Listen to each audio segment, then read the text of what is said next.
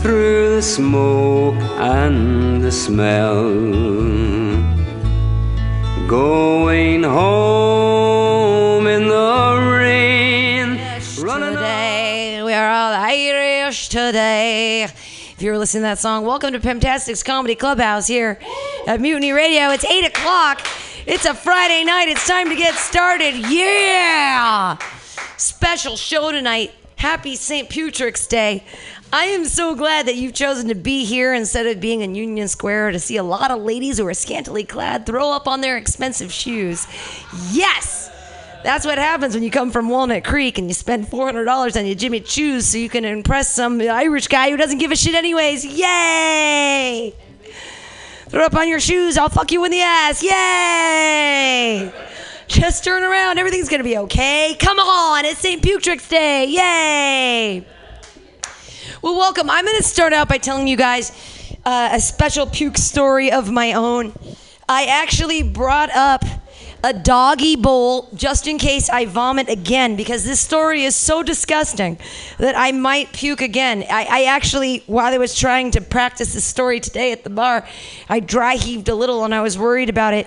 And I was like, Jonathan, I'm going to need to have a little puke bucket just in case. Welcome to St. Patrick's Day. Yeah!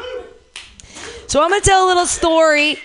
It was not St. Patrick's Day, but I was a lovely young lady in my 20s once. We can all believe that, right? Yay! That happened. It was the late 90s. I was a summer camp counselor at the JCC in La Jolla, and I met some really wonderful, amazing people there. And one of the summer camp counselors said, well, my mom has a house in El Cajon, and they have llamas and 12 dogs. We're going to have a party. Come on out. I'm going to make Jell-O shots.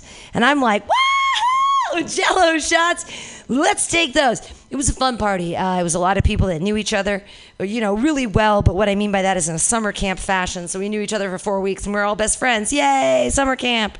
Except we're adults, so it's weird. We're like, anyways, we're at my friend's house. And the entire place smells like llama piss and dead dogs. And I take 18 Jell-O shots. I take 18. Why? Because they weren't letting me use the whipped cream like nitrous like I like to. They weren't letting me wow, wow, wow. They weren't letting me do that. They were putting the whipped cream on top of the Jell-O shots, and I was eating them, and I ate 18 Jell-O shots. Have you ever done this? Have you ever eaten 18 Jell-O shots? Good. I don't recommend this. As a 25-year-old girl with a really great liver, I thought I was doing fine. Nay. So to catch you guys up, I took 18 Jell-O shots. Yeah, exactly. And I'm at this person's house in El Cajon, and there's llamas, and there's 12 dogs, and I'm having a good time, and suddenly I've got to throw up a lot, like more than the average, they were pineapple flavored, but for some reason they were pink. And so I go to her bathroom and I'm like, oh, this is so nice. Like there's carpet on the ground for me to kneel on. And I'm holding the bowl.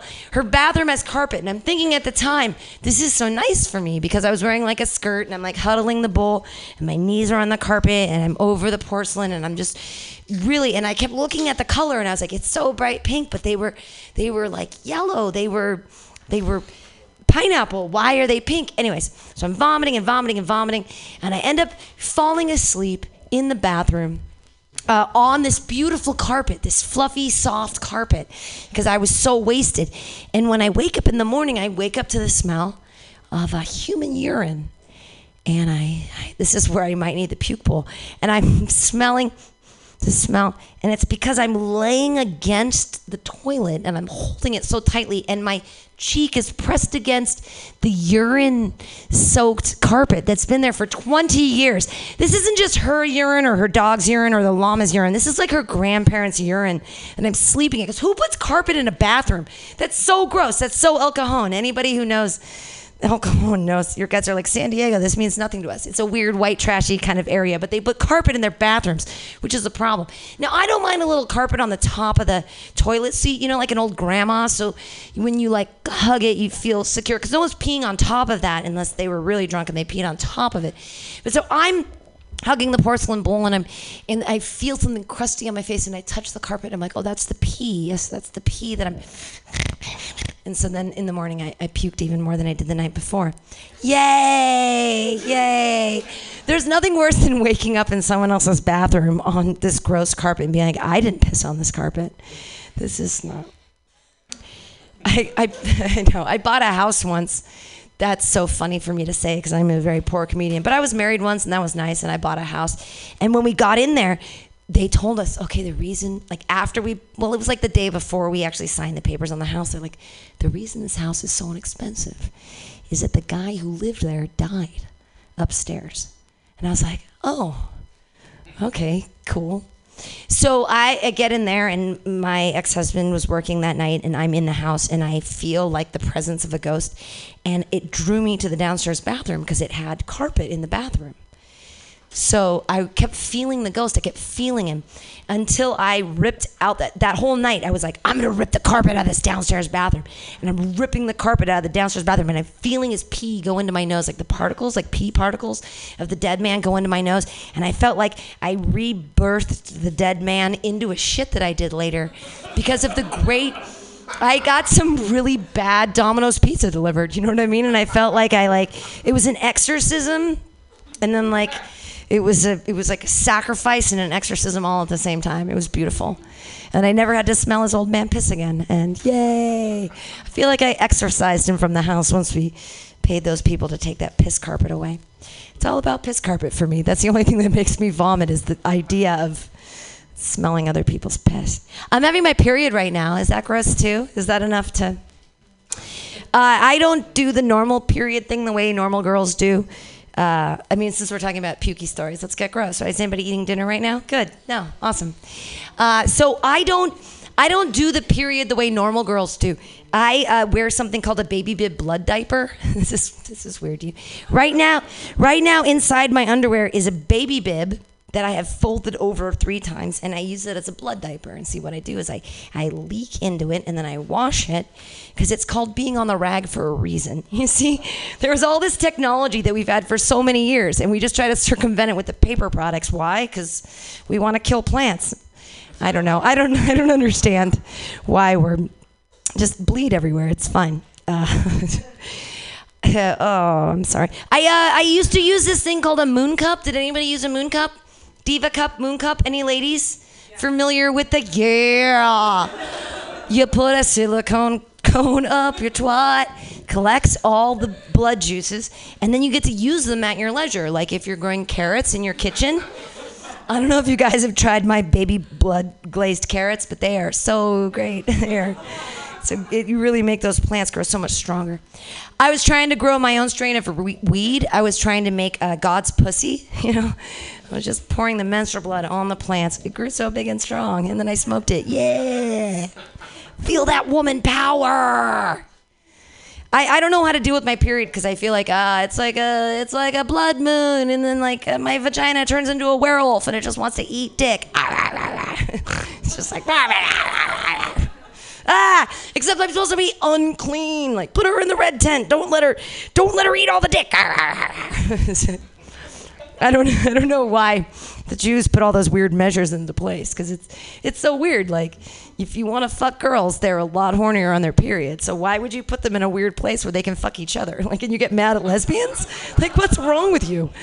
Put them in their own tent for a week when they're their horniest? Rad. Let's see what turns out there. Sounds good, Jews. Love it. All right. We're going to get started right here. If you've never been here at Pamtastic's Comedy Clubhouse before, we sing a song. If you know how it goes, sing along with it. If you don't, you'll figure it out. MUTINY, Comedy Clubhouse, Comedy. Clubhouse. Comedy. Clubhouse. Together we will bring our jokes up high. High, high, high.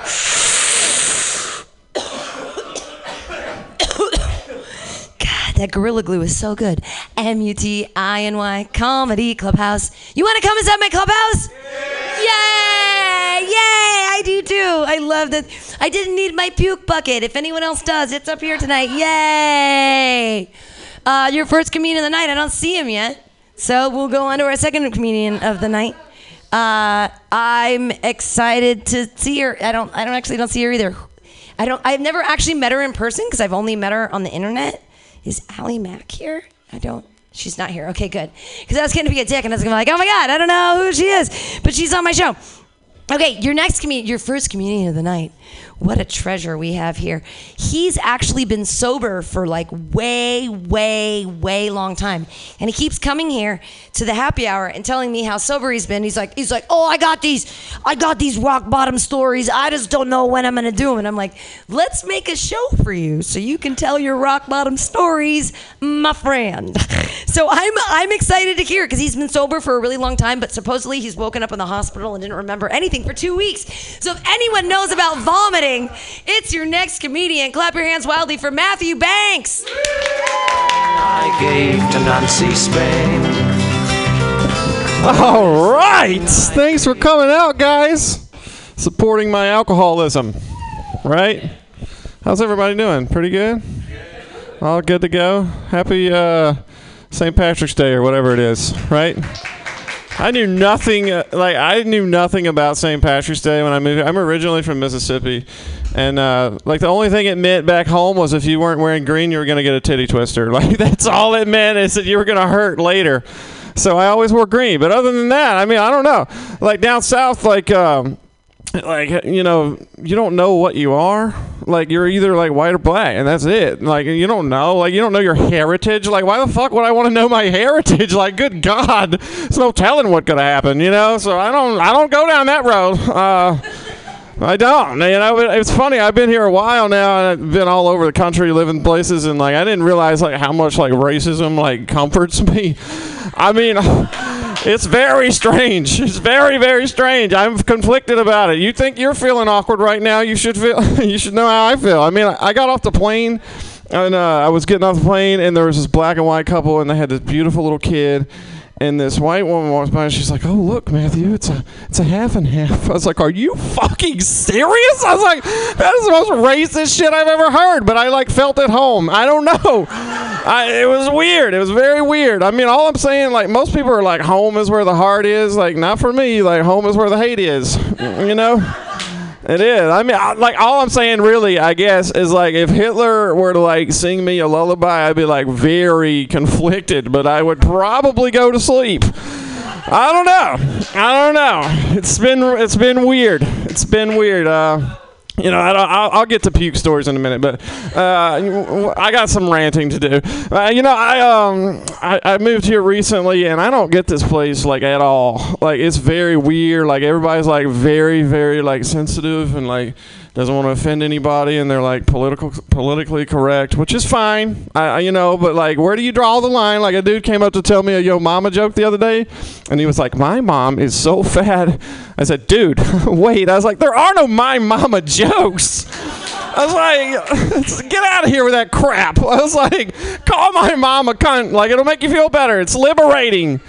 I don't know. And then, like, this place is, like, the most sexually liberal place I've ever been in my life, which I'm totally fine with. I haven't partaked yet, but I'm excited about it, But I'm like, how does that even work? Like, what do you say? It's like, take this dick, you strong, independent woman. I mean, I don't know. I don't get it. Like, what? How's that work? Like, you feel like you got some dignity with my fist in your ass or whatever. I don't know. All this leather and shit. I don't wear leather. It's weird. I'm willing to, though. I'm willing to conform. It's all about conformity, right? That's what we need to do. We need to join together instead of this separation shit going on in the world today. But so I've been sober for 10 years now. Yeah. Thanks a lot. My last drunk looked a little bit like this. Like I'm bipolar as well, so it's like a double thing going on, and I like when I drink, I get relief. Like I get like this amazing feeling of like, oh my God, it's almost like you're coming. I mean, it's amazing. But normal people don't understand that. They don't understand that when an alcoholic drinks, like it's the most amazing feeling in the world. The problem with an alcoholic is sobriety. It's not drinking. Shockingly enough, like sobriety is horrendous. Like that's why I always drink again. Like, it's got nothing to do with the drink. The drinking part is like the helpful part. Like, without drinking, I would have blown my head off like years ago. Probably when I was like 14, I would have just taken myself out. But thank God for booze, you know? Thank God. Keep drinking, people. Keep drinking. I get the pain. I get it, you know. But my last drunk, so I blacked out for 2 weeks, and I came to walking down the hallway of a mental hospital. That's always comforting. It was great. You know, my ass hurt really bad because they, like, stabbed me with, like, the Thorazine and Haldol. It's like the cocktail, you know? And so my ass hurts, and then I've got the Thorazine shuffle, so, like, all I do is this for, like, hours, and I, like I'm on a fucking ship. I mean, and like, there's, like, no stopping it. There's nothing you can do about it. It's horrible, you know? And, I mean, oh, my God, and my brain was fried. I couldn't read for, like, 9 months. Like, literally, for 9 months. I'm against reading, by the way, but we'll get back to that part. But yeah, I don't know, like the worst puking episode. I mean, I puked every day for 2 years. So like, I was like, where do I? Mornings, yeah. It's kind of like a pregnant woman. That was like off the cuff, guys. You should appreciate that comedy. But yeah, every morning I puke, so I don't really know how to go down this road. But I mean, there's been some hairy times, definitely. I can remember one time I went out, and it was one of those great nights where like all the ladies are like talking to you, and you're like having a great time, and you're like get this euphoria. I was like, maybe I'll smoke a blunt as well, you know. You know, always shoot for the fence, you know, and I smoked this blunt, and I got home, and I'm like so sick that I like can hardly breathe, you know, and I'm like throwing up. I threw up all night, and I'm like, what the fuck am I supposed to do? So I like fully clothed, I just got in the bathtub. Like I didn't have the energy to take my clothes off, so I just like ran the bath with my clothes on, and I'm puking out of the side of this tub the whole night. And my mom was probably a little concerned. So I'm puking, and then I like went to bed, and I'm so drunk I can't walk. So I'm like throwing up all over myself. And my mom comes and finds me in a puddle of puke, and she's like, "You need to go to the psychiatrist," or whatever the fuck, you know. So that was weird. But I don't know. You ever thrown up so you could drink more? Anybody? Yeah, it's like you gotta like get that shit out of your system so you can get more in you. You know what I'm saying? That's how it was for me. But this is not like a puking story, but this is a story that happened. Moonshine was my favorite drink. I should stop there. I mean, it was amazing. Like that's why my memory's like shot. Yeah, I fried this brain. Thank you, George. Thank you for those laughs out there. But yeah, one night I got a little too happy with it, because what I do is I get like a whole cup of moonshine and I would just chug it, you know, and that would like start the night off. And this one night I like chugged a little too much, and I like blacked out immediately. And then like hours later, I came to in my buddy's house, and I didn't know what the hell had happened. And all I knew was like my balls hurt a little bit, and I was highly concerned. I was concerned. I didn't know what was going on, and I knew I needed a shower. That was it. And so I walk home. Thank you, George. And so I walk home, and my balls are killing me. And I get home to like get in the shower, and I like take my pants off, and I look down, and there's this like yellow, like slimy shit in my boxers. And I was like, oh my God, what the fuck has happened? And like the next thought is like, I'm never telling anyone about this. Like it was one of those moments, like the lowest amount of shame. I was like, who the fuck did I sleep with? Oh my God, you know? And so anyway, I take my shower, and I go to my buddies the next day, and they're like smirking and laughing. I was like, what the fuck is up, you know? And they were like, did you find something in your drawers last night? I was like, what are you talking about? And they fucking unzipped my fly, and they squirted dishwashing soap into my pants. Those motherfuckers, right? You talk about a rash. Like, that's like the biggest scare of like an STD ever. It's like you got a rash and your balls hurt, and like you're just like, oh my God, what the hell has happened? So is that enough puke stories? Can we move on? No, I mean, but yeah, my buddy, he just had a kid, and he's like really trying to like impress me with this. And he sent me a photo, and he's like, "Look what I created, man." And I'm like, "Dude, 9 months ago, I was on the phone with you. You were crying your eyes out because you forgot to pull out. And, like, now you're taking credit for your child. Like, you're saying you created this child. Like, you didn't pull out in time. That's what happened, you know? And, like women would never have that kind of arrogance. Like, look, and they grew inside of them. And he's just like, look what I created. And then he's like sending me all these, like, videos and shit, like, trying to, like, take credit for things that he has nothing to do with. Like the first video of him walking, I'm like, dude, you're taking credit for biology. I was like, that kid would have walked regardless of your parenting skills. You know, I mean, it's just crazy to me. Like, what I think, like, sucking through a straw took some training. I mean, maybe. I don't know. I don't get this whole, you know, children thing. I don't know, and you have to convince yourself that it's a blessing. You know, you have to, or you'll just fucking shoot yourself. I mean, it's like your whole paycheck every month, everything goes toward the kid, and I know because I was a kid, and my parents like gave me everything.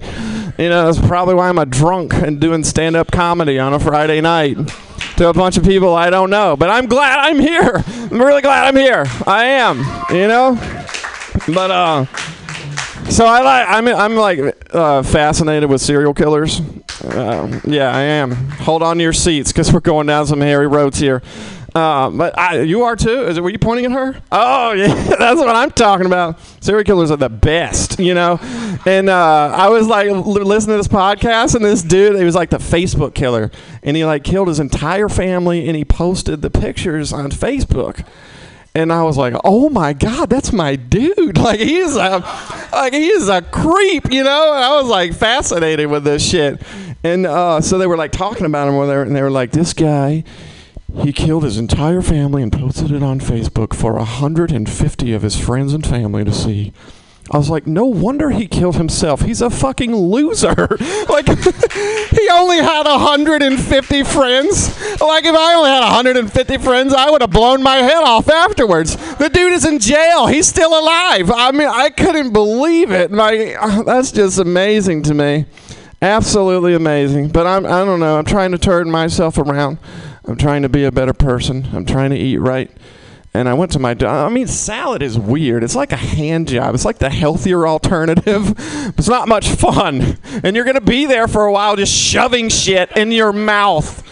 I mean, I hate it. I don't know. That's another story. But I've been trying to, like, really, you know, have myself been going to the doctor and stuff.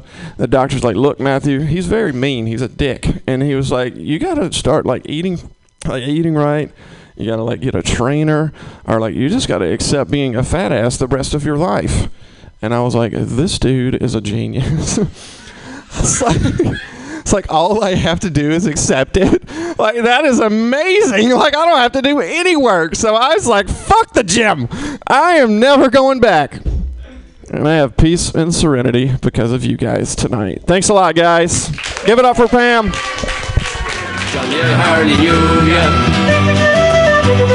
Serenity now, Matthew Banks. Yes. That was a lot of fun. Enjoyed that very much. I'm really happy about it. There were all kinds of things that I would tag, but I'm already getting too drunk because it's St. Patrick's Day. What? Oh, I should have added 2 more of these before I have. Because then I talk like a pirate, which would sort of sound Irish, and that would be okay. Yay. Your next comedian, you guys, he's from London. What? No, like he flew in on Wednesday from London to be here. Well, he was also like, you know, checking out other things, not Alcatraz, because he's not like a loser, right? But he went to the wharf, didn't eat In-N-Out. We already talked about it. Bummed about it. He needs to eat In-N-Out before he leaves. I feel like we should get some Grubhub, get it delivered here with In-N-Out. He's never eaten In-N-Out. He doesn't even know what it is because he's from London. And I'm like, this is California. This is quintessential. Ahmed knows. He's in college. He knows what that's like. You guys, your next comedian, I get to learn all about Brexit the other day because I interviewed him on it. No, it's a thing. I didn't know. I was like, and his wife Rose was so lovely. She told me about feminism in England. I didn't know that was a thing. I didn't know. I knew women could be like a prime minister, but I didn't know they were allowed to talk or whatever. I was like, that's so cute. All right, you guys are... You should be so excited for your next comedian because I haven't heard his material. He's going to blow all of our minds. Everybody, it's Jack Wheeler! I called the Liberty Bell. I had a cup of tea. I drank the crazy. So no pressure there then, obviously. Right. If you've got problems with the accent or any of the references, I'll take questions later. So that's okay. Right, I'm a middle-aged, middle-class white man living in the age of Brexit in my country and Trump in yours. And I've decided to embrace what all of that means, and I've decided to become a massive racist and sexist. So my show tonight is only aimed at white men, so I think that's pretty much you. I'm not a man. White people. I'm a person, yes, you're correct. I apologise. Started well.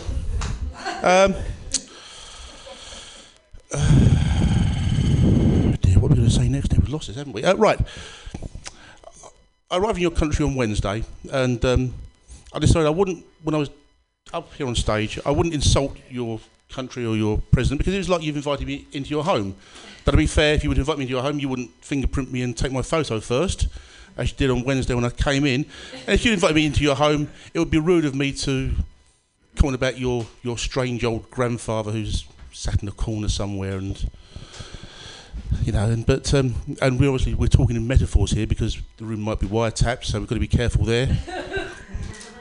But let's stop talking metaphors. Let's talk about Donald Trump. Donald Trump claims to have a massive personal mandate. Now, personally, I don't need to know what the first line of his Grindr profile is.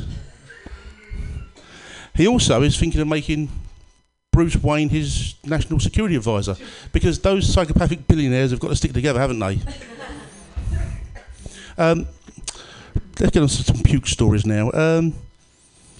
In England, Eskimos have got 50 words for snow apparently, and we've got more than 50 words for puke. Let's go through this. There's spew, and there's throw up, and there's vomit, and there's hurl, and there's chunder. There are nice poetic metaphors. There's sidewalk pizza and Technicolor yawn. You can put sick at the end of words to make them sound quite nice. Homesick. It says where you miss the place that you grew up, not where you can't make the restroom in time and you throw up on the carpet. Or the dog, because you'll never get the smell out of the dog. Lovesick. Same sort of thing. You'll never get that smell out of your girlfriend. We flew in on Wednesday, as I say, and we were in economy class. We were sat right at the very rear of the plane, and it's a 10.5-hour flight. But it was good because they fed us all the way through, and the last meal was just about an hour before we came into land, just as we were starting our descent. And I figured at that point, having eaten all the way along, if I throw up now, I get sick now, I can start a tidal wave, and it will just roll forward to the front of the plane, and everyone will get sick. And those fuckers in first class, those bloated plutocrats, they're going to get it all. Yes, I have put my fingers down my throat and thrown up so as I can drink more. A long time ago. Sick. Right, Rose will back this up. I have woken up in someone else's sick. My 21st birthday party, you can't see her, but she's cringing. My 21st birthday party, my then best friend, we had the party at my house. And we were drinking. We started about 10 in the morning, and I drank myself drunk and drank myself sober. And about 4 o'clock the following morning, I was asleep on the living room floor. My best friend at the time was asleep on the couch. So I've used the word couch, not sofa there, because I was just trying to make you feel at home. And he got sick there, which I didn't know. And then about 5 o'clock, he got up to go to the bathroom. And I thought, oh, there's a nice soft couch there. I can sleep on that. So I get up and go and lay down there. Several hours later, I wake up. My parents also come downstairs from their bedroom and think I've been sick on the couch. Fortunately, Rose was awake at the time and had seen what had happened and was prepared to stand up and defend me. But so waking up in someone else's sick is it worse than waking up in your own sick? I suspect it probably is, because at least if it's your sick, you know what you've eaten, you know what you've drunk, you pretty much know what's in it. Someone else's sick, it could be anything, and I really didn't know what it was. When I was younger, I used to get travel sick when I was in a car. It was very much a race. If we were driving somewhere, it was foot down, me hanging out of one window, the dog hanging out of the other window, see which one of us was going to throw up first. Invariably, it was me. Is that enough sick stories for you? I think it probably is. We're going to talk now, as we're in the home of science, pretty much in the world these days. We're going to talk about science. We're going to talk about the Voyager. The space probe, we sent it out into the universe 40 years ago, 1977. That's 40 years ago. Jesus. So we sent it out into... Sorry? Not quite. Not quite? Almost there. Almost there. Keep going. The Voyager space probe, we sent it out into the universe to try and contact aliens. And when we're trying to contact these aliens, on the Voyager space probe, there is information about mankind. And on it, there's an anatomically correct picture of a human being. So somewhere, as we speak now, there are 2 alien women, or men, let's not judge this, saying again, well, what's that a picture of then? Well, I think it's a penis. Are you sure? It's very small, isn't it? And there's only one of them. And he's got very small hands as well, hasn't he? What do you think that's about? So, really, all this time, we've not been looking for little green men, we've been looking for horny green women. When I started doing comedy, some time ago anyway, people said to me, there are a number of things you shouldn't talk about. That was politics, religion, science, and the Copenhagen interpretation of quantum mechanics. Which to you and me is Schrodinger's cat. Now, do we all know what Schrodinger's cat is? I'm going to recap briefly, just in case you don't. Schrodinger's cat is a thought experiment where you say you have a cat, a box, a phial of poison, and a radioactive isotope. And the idea is you put the cat and the poison and the isotope in the box. And until you open the box, you don't know whether the cat is alive or dead. Up until that point, it can be in either state. It's in a quantum state. But it seems to me, if you put a cat in a box with a radioactive isotope and some poison, you pretty much want that fucker dead, don't you? What I'm proposing, though...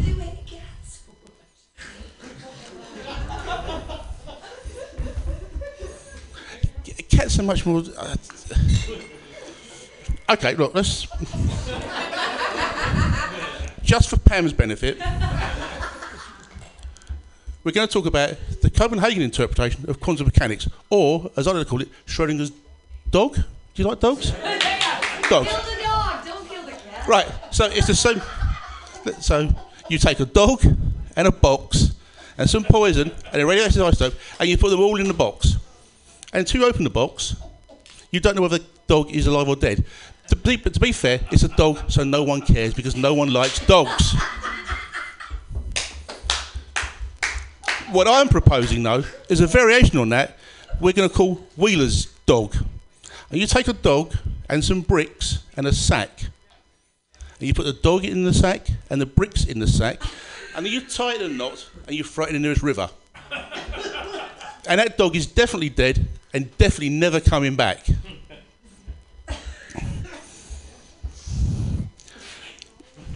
I'm glad you did your cats. I could do it any animal you like. Is there any other? Sloth. Possum. Possum.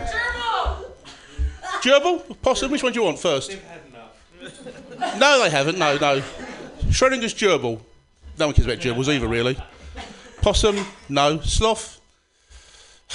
Sloths are dead anyway, aren't they? They're all but dead anyway, really, aren't they? No one... They're so slow. Me and Emu? Lemur. Lemur. Lemur and emu. Lemur and emu. They sound too similar. We get those confused. We wouldn't know which one we were putting in the box, which one we were killing, would we really? Caribou. Caribou would be a big box. You might have to stun it first to make sure it stayed in there. I don't know. Caribou are fairly chunky, aren't they? Of course, if it was dead, you could eat it. But you might open the box and find it's still alive, and then you've got an angry caribou in your hands, haven't you? What do you do then? Run, I suggest.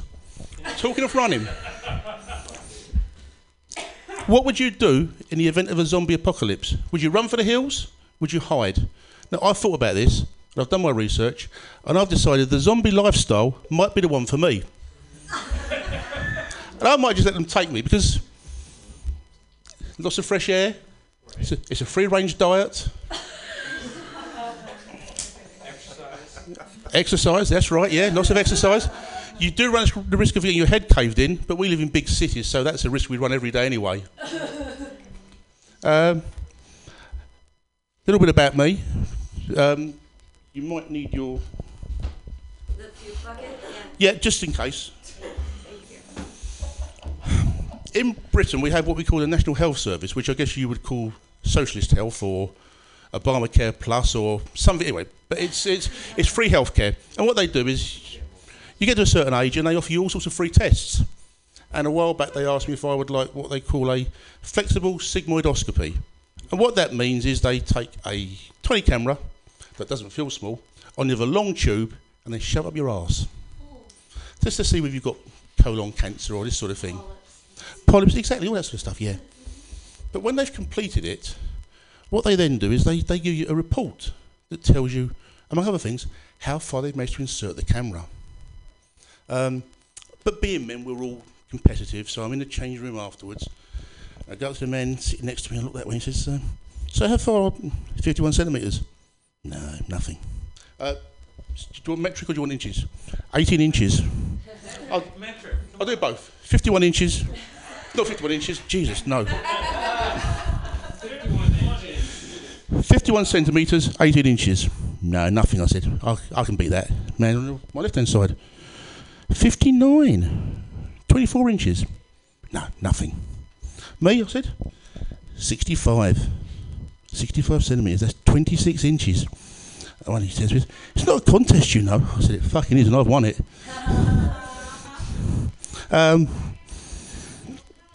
Some of you will look at me, you'll think I'm fat. Yeah. And I can tell you now, I'm not fat, and I have documentary proof to prove this. Last time I was in Edinburgh, in Scotland, in Europe, over that way somewhere, I was stopped by the police. And I didn't know why they'd stopped me. It turned out they were stopping people who were dressed in a way that was going to embarrass their wife and daughter.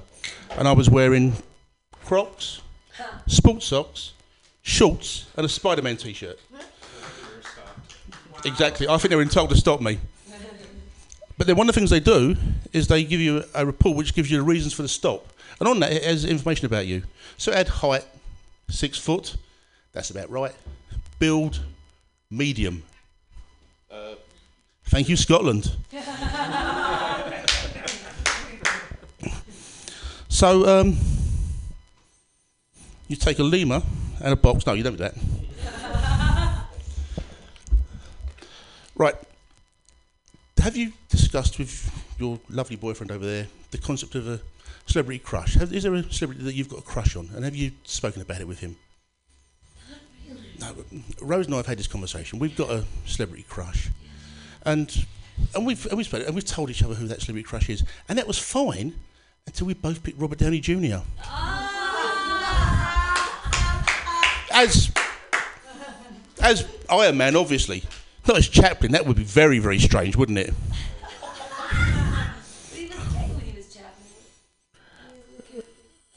What, Chaplin gay? Was Chaplin gay? I don't know.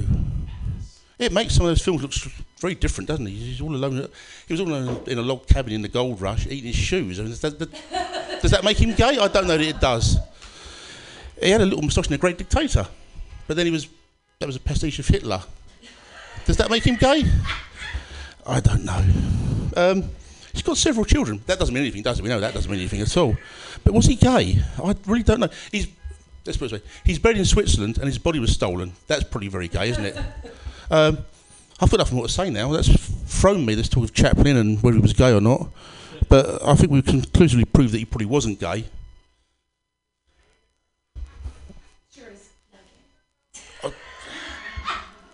What about Robert Downey Jr.? Is he gay?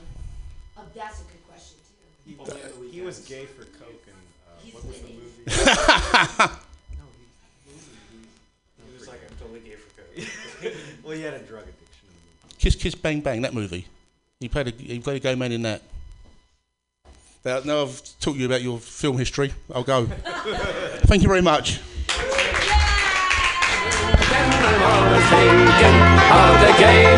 Jack Wheeler, everyone, all the way from London. Hey, tonight we would like to encourage, if anyone has any puke stories of their own and they're in the audience and they want to distill it down to 2 minutes. If there's any, does anybody want to tell a puke story of their own? Okay, great. Oh, she's going to come back. Okay, she'll come back. But you can have the, okay. Do you have one? Do you want to do one now? All right. Here you guys, we have Katie Petro. She's going to do a 2-minute drunk person story because I want to encourage the audience to be a part of this puking extravaganza. Everybody, Katie Petro. Yeah! I'm a rover, seldom sober. So when I was a kid, my mom thought it was really fun to get us up super early in the morning on the weekends. Since she didn't have time to cook breakfast because we had to get out the door, we were allowed to eat donuts. Which, at my house, like, we had non-fat milk. Our fancy cereal, like when we got sugar cereal, it was Cheerios. Like, we were those, like, grew up in San Francisco, my parents ate vegetables. So, donuts were kind of exciting, right? So you're like, my mom got a dozen donuts. So you'd eat like 3, like in like 3 minutes, and then you'd get in the car, and my mom's like the world's shittiest driver, right? She's like driving on a country road, and she's like, look at the tree, look at the squirrel, and she's just like going, hitting all the curves. So like this started when I was like little, like in diapers, and then by the time I was 3, I had this dress that I called my upchuck dress. And it was this red dress that was about this long, little kid dress, and it said, I am a bad girl. No, it said, I am a good girl on it. But I called it my upchuck dress because every time I wore it, I puked on it because of my mom's driving and the donuts.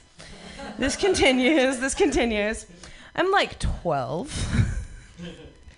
And we're driving on the same road. And she's driving. And she's like, and here we come onto your pukey turn. And I'm like, I got to roll down the window.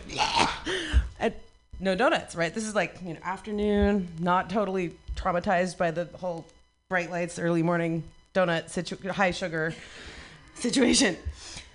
So, that happens. So a couple years later, I'm learning how to drive. And I had just come back. I'd been living overseas for the summer doing some art thing.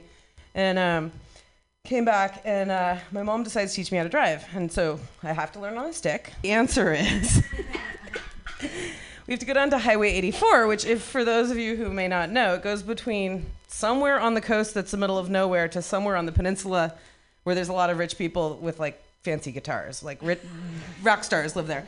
But in between, there's a 17-mile road that's pretty much like wah, wah, wah. So my mom's like pulls over at the beginning of the road and she's like, okay, here's how you drive stick.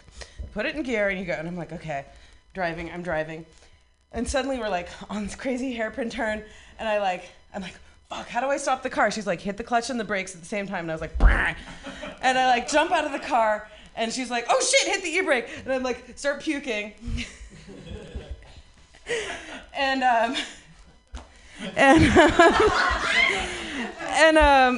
Like she hits the e-brake right before her car, like her, SUV kind of like rolls off the edge of this hairpin turn. It's like stopped in the middle of the road where the car could go off the cliff. Puke, get back in. And she's like, feel a little better? I was like, yeah. She's like, I didn't know people could do that when they were driving. And then she made me drive the rest of the way back to the city. There you go. Puke story. Yay! Yay, Katie Petro! Yay! Yay! Puke stories from the audience and beyond. Yay! That was fun. That was a good puke story. I like it. Your next comedian is from Nice. in Français in the Nice. I am sure they are very curvy roads there, and they drive on them. They vomit, into whatever they do, some like a plastic bag or whatever. This is me trying to do a French accent. I'm not making fun of your people. I love the French. I do. I learned your language for 4 years, but in the United States, so I learned how to read it and write it, but not speak it, because I'm an asshole. That's what they teach all Americans to do, is just like understand things but not know how to communicate with people. Yay! Or not even understand things anymore. It's like, what is it to be an American? Your next comedian, I hope she tells it. I want to know what the French people think about us assholes, and we are up for it right now. You guys are in for a treat. All the way from Nice, Vanessa Marseille. Hear what they might say. The old ones were all dead and gone. The young ones turning grey. I met the tailor Quigley. Hello, San Francisco. Happy St. Patrick's Day. What? Peace. So, how are you feeling? Are you having a good night so far? Yeah? Well, I can't hear you. Come on. You're having a good night. Yeah? Better. So, I'm French, and there are lots of English words we don't have in French. For example, there is no French equivalent for your opinion counts. And what do you mean by excuse me? I don't know, guys, what's your obsession about the French accent? I got asked all the time, oh, can you say something in French? Everything you say is so sexy. Can you make love with a French accent? Yeah, I can even snore with a French accent. I'm supposed to do a puke story tonight. Problem is, like, French girls don't puke. You have fashion police, we have glamour police. We are not allowed to puke, to poo, or to hail a taxi with unshaved armpits. So I'm from Nice, now internationally known for its beauty and a terrorist attack. At least we've had an efficient way to get rid of the tourists. After the attack, I got many calls from former dates, ex-boyfriend, mainly men who dumped me. I thought at first, how thoughtful of them, so they do care about me. Then I realized they probably don't want to add my death to their karma. Rejected and dead, it's too much for one girl. It's a slow one. Go. Take your time, take your time. So, by the way, it is technically impossible for a French native to be a terrorist. French people don't do... It's true! French people don't do anything unless they can enroll into a trade union. Have you ever heard of a mass murderer trade union? Anyway, they could only attack between 11 a.m. and 3 p.m. and during work days. When you're French abroad, people think you are lonely, homesick, that you're craving to meet other French. Here is a piece of information. French are a lonely species. We don't need to be coupled up like lions on Noah's Ark.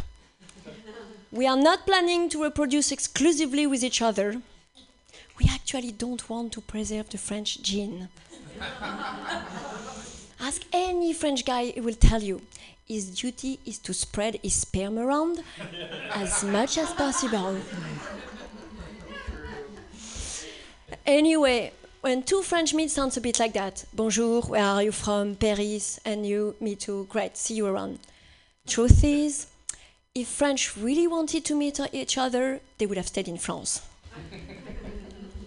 Some people are lucky. They got money, they got a partner of their dreams, they got babies. I got humor. Life has been so generous with me. Stand-up comedy is really addictive. It's like having sex, but with my clothes on. I said to my friend, I'm going to be a stand-up comedian, so I can charge you to complain about my life. I'm not a full-time comedian. I actually have a normal job which doesn't require to be funny. I work for the French government. Public administration, as they call it. I'm a fonctionnaire, which is the French translation for wonker. First day in the office, my colleague was complaining. Since the new boss arrived, I'm struggling to get my bonus. He actually wants me to work to get it. French people don't bother to go to the gym. We don't exercise, we sexercise. We sweat, we work out in pairs or more. We can do it anywhere, more or less, and it's free. What's not to like? Save money, do as the French, have sex. Somebody told me you should write more appropriate jokes. I can't do appropriate. I'm French. I have to live up to people's expectations. I've heard your president is building a wall. I know about the Chinese wall, the Hadrian wall, the Berlin's wall. The history will remember this one as a Jack's wall. Okay, doesn't work. I had to try. I thought it would work. Well, okay. Forget about this one. Do you know the difference between a shrink and a prostitute? Nothing. They both charge you by the hour, but only one can really relieve you from stress. See, I'm better about sex. I'm going to give up politics. I'm against slavery. It's not cool to sell men for money, even if they are footballers. Too soon. Anyway, I don't understand why they are paid so much to play with just one small ball. Women all around the world, they play with many for free. And I forgot the next one, it's a good one. Oh, yeah. I think prostitutes should strike against Tinder. Free sex around the corner is obviously unfair competition. I don't understand men. Do you know some of them put their genitals as a profile pic? Guys, do you really think a girl would find it so amazing that she would knock at your door and have sex with you? Anyway, you would have to open the door naked so she can recognize you. Let's talk about bad sex. Bad sex is when a man grabs your boobs like it's going to save his life while trying to unlock your legs, but can't even find your clitoris even with a GPS. Guys, that is why we wax, to show you exactly where your tongue should land. What else do you need to find it? A giant poster saying, free beer!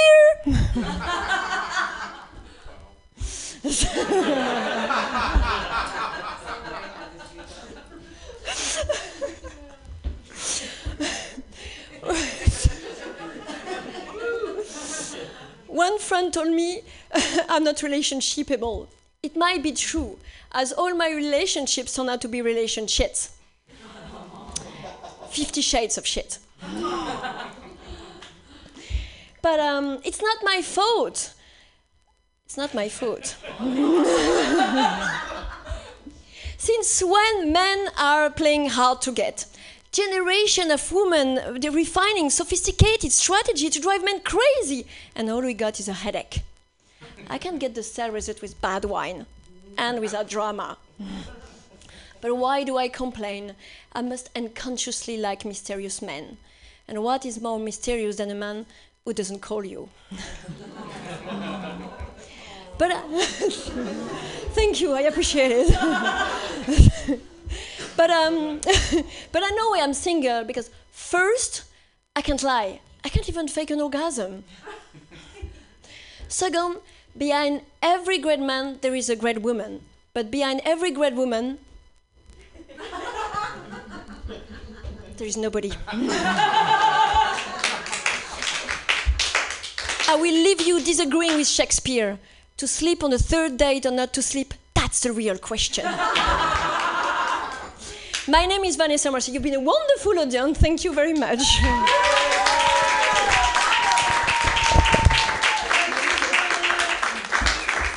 Yay! Too fart or not too fart on the third date? This is the question, you know. Yay! Vanessa Marcy, yay! You don't even English is your second language. But when you do your comedy en français, you do it in French, right? Like when you're in France. You don't do comedy in French? No, I'm not funny in French. You're not funny in French? You don't even translate? Wow. Wow, it doesn't translate.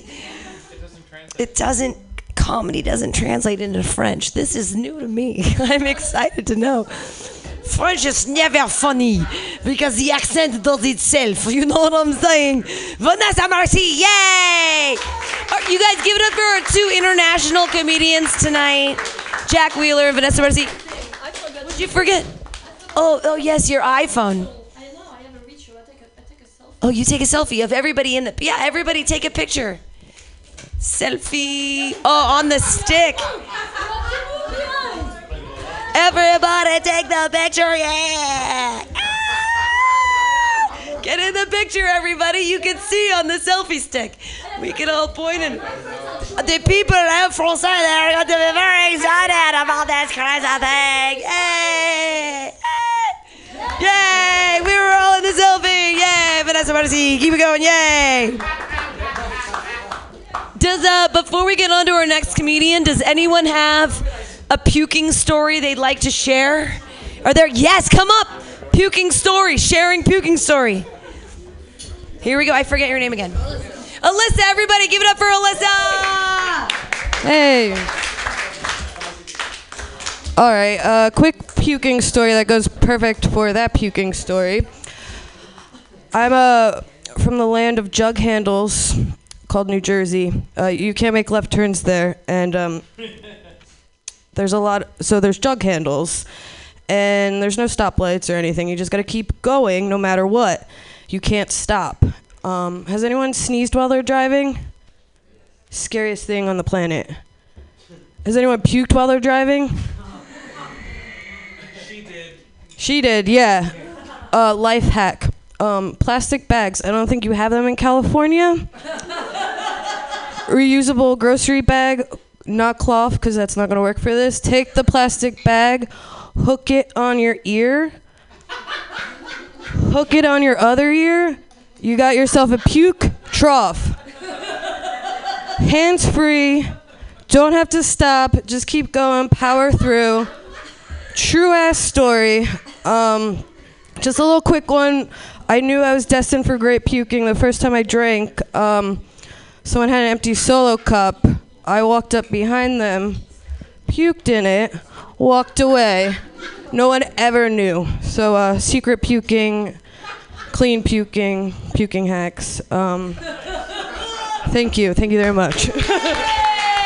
Alyssa, everyone, puking hacks. We love it.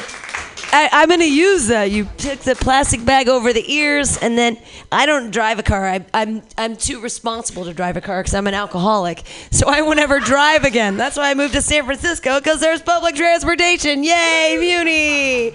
I never have to drive drunk ever again. Yay.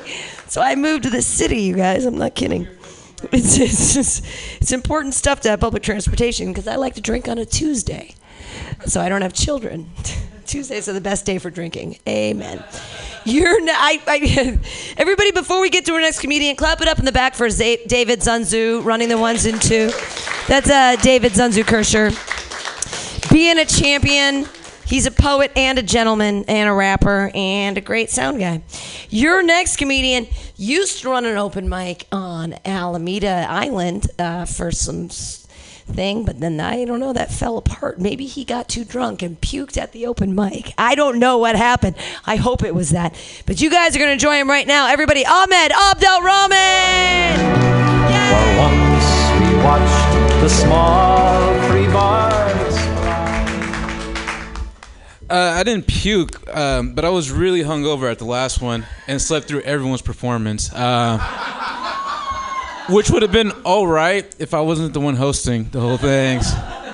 They were looking for me for like a whole hour, and I was in the bathroom. Yeah, no, I didn't say that. You give it up for Pam real quick. Go ahead, clap it up. Clap it up for putting such a diverse group of white comics on this show on St. Patty's Day. I mean, we had Englishman, a French woman, and now we get me, a broke ass nigga. It's 2017. I'm gonna say it. Okay. Yeah. But man, like I feel like the hardest part about being like a black comic in San Francisco is that there's a lot of expectations out of me. You know, like people see me and they're like, oh wow, I wonder what he's got to say about Remy Ma and Nicki Minaj, and then they hear me talk and they're like, oh wow, this guy's gonna talk about anime. Like I didn't pay to hear his opinion on Naruto, man. Like I don't care about the new Dragon Ball Z. It sucks. Expectations. Well, this is a puking thing. I guess I could talk about like puking. But before that, I want to address the Kiss Kiss Bang Bang thing. It was Val Kilmer who was the gay guy on that movie, not Robert Downey Jr. No, it's fine. I'm not Robert Downey Jr. I mean, you know, he did play a black man, and no one said anything about that. He did what Morgan Freeman couldn't even do in real life. No, I'm just kidding. I'm just kidding. Shots fired. I love Morgan Freeman. I'm just kidding, man. I mean, I hate him, you know, because he has what I don't, money. But I love him in his roles, man. I like movies. And I have a tradition I do on St. Patty's Day. I spend all day writing bad reviews about Braveheart. And you know what's funny? I still haven't seen that movie to this day. Like. I don't post them online. They're on my phone for me to read. Okay. But I just saw. I was watching The Departed. Have you guys seen that movie? Any like movie aficionados? Okay. If you haven't, that's cool. I'm gonna ruin it for you anyways. My favorite part about that movie is when Mark Wahlberg kills Matt Damon, because it's kind of like Mark Wahlberg killing a less talented Mark Wahlberg. That's how I feel about it. Shots fired. All right. Yep, there we go. So let's get on with the puking story. Have you guys ever seen Cowboys vs. Aliens? No, it has. Yeah, that movie is really great when you're drunk. I've never seen it sober, and I never will. I went to Jack London. They have $5 Sundays and Tuesdays in Oakland. I went there when I was in high school. This was when I was really stupid, and me and my cousin had a bottle of Everclear because that's how we roll. That's how we roll. Yeah, I don't remember ever getting through the opening credits. One thing I do remember, you know how when you black out and then you come right back in, like for certain moments in time? There was a certain moment, I think it was during the alien battle, where I really had to puke, and that's when I started coming back in there. And luckily, the guy that we were sitting next to went to go use the bathroom. No one was with him, and he left his bag of popcorn right there. So I did what any good citizen would do, and, you know, puked in it. But you know, I felt really bad, so me and my cousin went to like the other part of the theater, and we never got found out.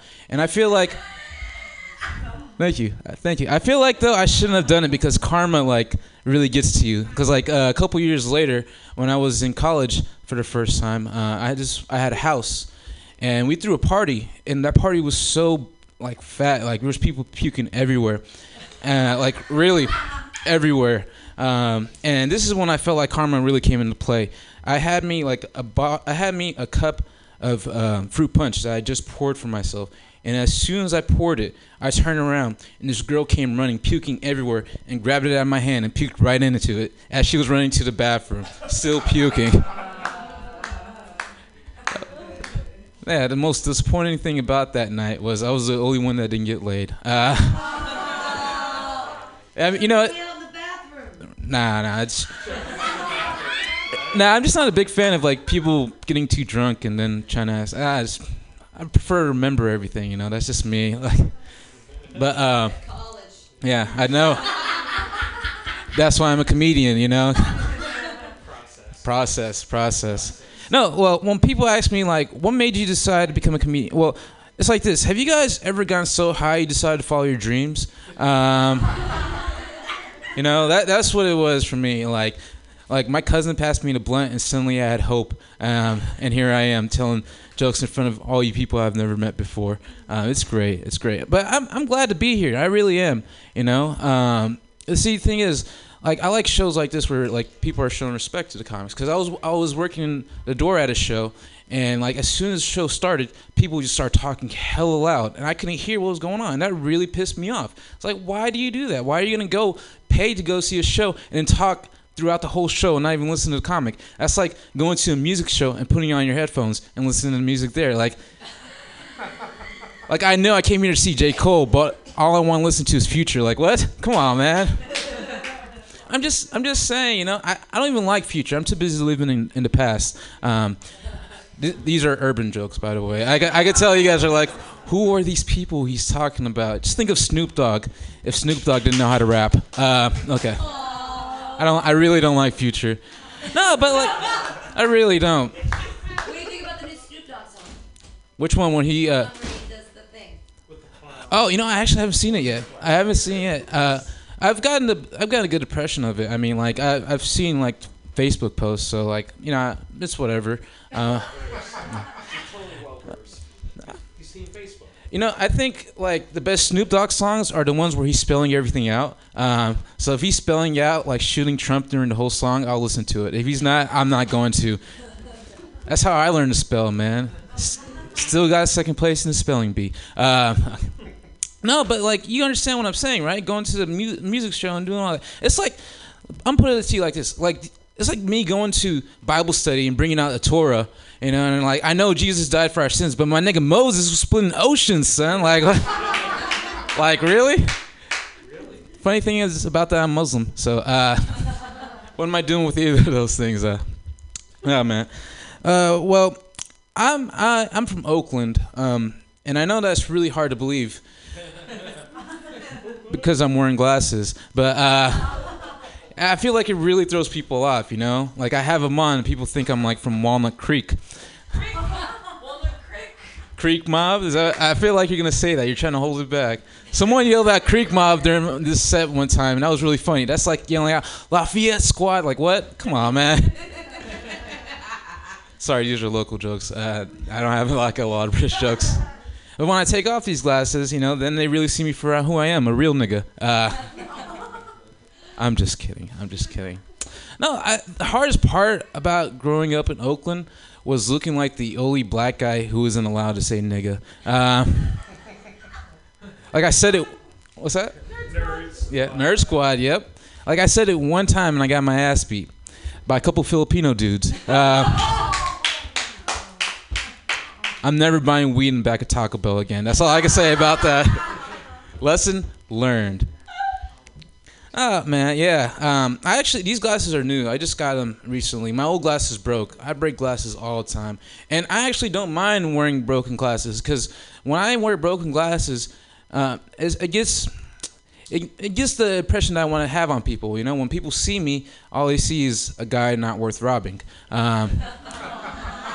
And when you grow up in Oakland, that's pretty cool, Like, I've lived in Oakland my whole life, and I've been robbed one time. And I felt so sorry for that guy who robbed me. All he got was stale gum and a pack of Yu-Gi-Oh cards. Like, I felt kind of bad, because what if he had a kid to feed, Like, sorry, I can't get you a sandwich, but here's Blue Eyes White Dragon. Like, actually made his day, probably. Now I got this, I'm back to looking like an easy target, Like, people see me and they're like, let's get that motherfucker. He looks like Randy Jackson if he worked at CVS. Like... There we go. Thank you guys. Thank you. My coworker, she got off a really bad relationship, and she was going on this rant about it, and she was telling me, I'm just done with men. I'm fucking done with men. All they want us to do is cook, clean, and bleach our assholes. And I was like, what? Like,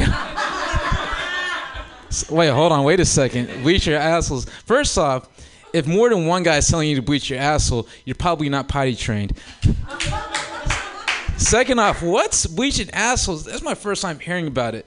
Like, I don't know. That's just a weird thing to me. Like, when she said bleach asshole, I immediately thought of Michael Jackson. I know, he's dead. That's why I'm not worried. He's not going to touch me. I love his music, but I remember. Come on. I remember. I'm not going to act like I forgot. The time. Yeah. No. Oh, man. Thank you. Yeah. He does.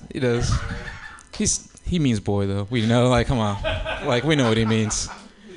Yeah. But like the whole thing, like bleach assholes, that's such a weird thing to me because like I've never like looked at a girl's asshole and thought to myself like, hold on, baby, before we go any further, let me get some Clorox real quick. Like, like what? People are in some weird shit, man. I don't understand it. I really don't. So I'm Sudanese, African Muslim specifically. Sudan is one of the countries on a travel ban, which is funny because that just tells me that Donald Trump has never met a Sudanese person. Like the only reason my cousins want to come to America is so they can eat donuts and Rihanna. That's it. That's literally it. You should hear them talk about Rihanna. I bet your pussy's so sweet. And I'm like, dude, you got diabetes. Come on, man. Like, you take one lick and you lose your leg. Like, it's worth it. It's worth it. It's worth it. Oh man, like a lot of people don't really understand what a Sudanese person is, even though when I explain it to them. Like my coworker, same one, she came up to me one day and she asked me, "Okay, so I just want to know, are you black, African, or Muslim? Because you can't be all three." I was like, "What?" Really? Like, I'm glad you're telling me this now. After 24 years, I've been doing this wrong. I had no idea. I got a GED. What can I say? And then I asked her, okay, then what are you? And she was like, what do you mean? And I was like, well, are you white, Caucasian, or lactose intolerant? Or Christian. She chose to be intolerant of that too. But you got that. I like that. You understood the difference. That's cool. Not a lot of people do. They're like, there's a difference? For real. Yeah, but like I actually found out I'm 25% British. We might be related.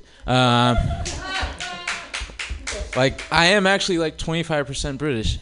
I think that would be really cool if I got the privilege that's supposed to come with it, you know? Like what's that? You know, the one where you guys go and colonize everyone else, you know, like the Scottish, my country, and Sudan, Irish, everyone, China, USA. Am I missing anyone? Everyone. Let's just say everyone at this point, man. Okay. All right. We're going back to me. All right. Cool. Cool. I'm glad you guys all have an opinion, but I don't give a fuck. I've lived in a dictatorship. Okay. So like, okay, I cannot handle opinions. It's all right to have them, but just know you're wrong. As simple as that, man. I'm old school, man. I lived in Africa, son. I was kidding. Word, yeah, adjective. Yeah, so like I don't think I inherited white privilege, just white guilt, you know, because I love hummus, but I hate Neil Diamond. I'll be honest, I don't even know who Neil Diamond is. But don't worry, I'll go on Axe Jeeves later to make this joke work, you know. I could say Ted Nugent, but I don't know who he is either. And I feel like Neil Diamond has more of an impact, you know, obviously. Even this guy was like, oh. Painful. I can tell. I knew it would work on you. I heard your voice, and that sweater vest tells me everything. It's like, keeping it real. I've never met a black person who was more whiter than I am. I'm just kidding. Oh, man. So, shit, I got a minute left. Damn. Yeah, so someone was arguing to me about white privilege, and he was trying to say that white privilege doesn't exist. And what was crazy about it, watch this. What was crazy about it was his argument. He was saying that white privilege can't exist if we're still fighting Muslim terrorism. I told him that's a stupid argument because it has nothing to do with each other. That's like trying to say climate change isn't real because the Patriots won the Super Bowl. Like, you know what I'm saying? Like, it has nothing to do with each other. That's like if he was trying to for real. Like if he was trying to say like if Obama was such a good president, then why did Burger King start selling hot dogs? Like what? Like what does that have to do with each other? You know? Amen. That's like trying to say. Sorry, you threw me off, man. You threw me off. I was on a roll, man. There's a third part to it, but I can't fucking remember. Oh, yeah. That's like trying to say, if OJ didn't do it, then why did we shoot that gorilla last year? Like, none of them have anything to do with each other. All right, if you guys like my stuff and you want to see more of me, I don't have a Twitter, but you can always follow me. I'm Bart. Have a good night. Ahmed Abdurrahman killing it. Before we get to our next comedian, does anyone else have a puke story? Are there any other people that have vomited in strange places that want to tell us about it in 2 minutes? Anyone ever? You already did one. She has another one. Does anyone else have a story about them puking in a weird place? No, it seems not. Does Allie Mack exist? Is she a person? I've only met her on the internet. She's supposed to be on the show tonight. She's not here. It's fine. That means that your headliner is up next, and he's going to take so much time. Like, you have like 30 minutes plus, bro. Fucking. You guys are in for a treat because he's actually Irish. Well, I don't know. He has red hair. So I believe he's probably actually Irish. He's a hilarious human being. He's like my favorite person. He's one of the... It makes me think like if Ronald McDonald and Wendy from Wendy's had a child, it would be this next comedian. And he's the cute... I love your... I want to braid your long hair. I love how men can express themselves with their hair, but I want to make like 2 braids down the side, 2 French braids down the side. Or maybe like one, if you could grow a beard someday, which I know will never happen because you're super ginger, but if we could just like grow your beard and then we could French braid your hair all the way around your head and then through your beard and then up around the side. I know it's impossible because he's never going to grow a beard. I love him so much. You guys are going to love him too. Everybody, it's Sean McKenzie!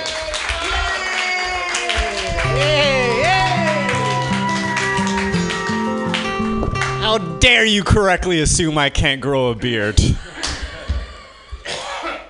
I've got some vigorous patches that I could pull off. I really could.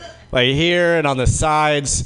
Like if I ever was trapped on a desert island, which is the only reason I wouldn't shave, I would end up looking like someone that would teach kung fu. Like that's the kind of beard I could grow. Thank you guys very much for hanging out. I appreciate it. I especially appreciate it because as a comedian, I do a lot of shows in a lot of places, and sometimes you guys aren't there. My current record for smallest audience stands at 2 people. 6 comedians on the lineup. We outnumbered the crowd at a ratio of 3-1. Do you have any idea how fucking uncomfortable it is deciding how much eye contact to make between 2 goddamn people when only one of the 3 of us is talking? Gets tricky. Eye contact is already a pretty new thing in my life. I've been working on it. It's a little tricky for me because I've got the anxiety real good. Any guys have a problem with anxiety on a day-to-day basis? Anybody in the crowd? I don't believe you, silly hat. You are drunk or on enough Xanax to kill a mule right now if you have a problem with anxiety. I've grown skeptical. When I first started asking audiences, I just took their answers at face value. But every once in a while I'll ask the audience, like, hey, does anybody have a problem with anxiety? And someone would be like, woo! And I'm like, liar. No, you don't. You just want to participate, and I can appreciate that. Sometimes I'll ask audience members if they have anxiety, and there'll be a couple, and one of them will point at the other one. And I'm like, break up right now. It's like, this person right here would hate to have a bunch of attention put on them. And I, as the person they trust the most, would like to out them. Also, I'm just trying to break people up because I'm bitter. It's fun. No, I've got anxiety pretty good, and I've found some silver linings. There's some positives. You know how much money I've saved on horror movies and roller coasters and shit? Why would I pay someone to experience fear when I can just go to a social gathering? Jumping out of airplanes and shit. Get the fuck out of here. Whenever there's a group of Chads and Trevors putting GoPro cameras on helmets, I am not involved. My stoner theory is that people do extreme sports because our species doesn't have predators anymore. Some people's lives are too goddamn easy. They got to go out there and find predators. That is not my problem. I've got anxiety. There's lions and tigers and bears all over this motherfucker.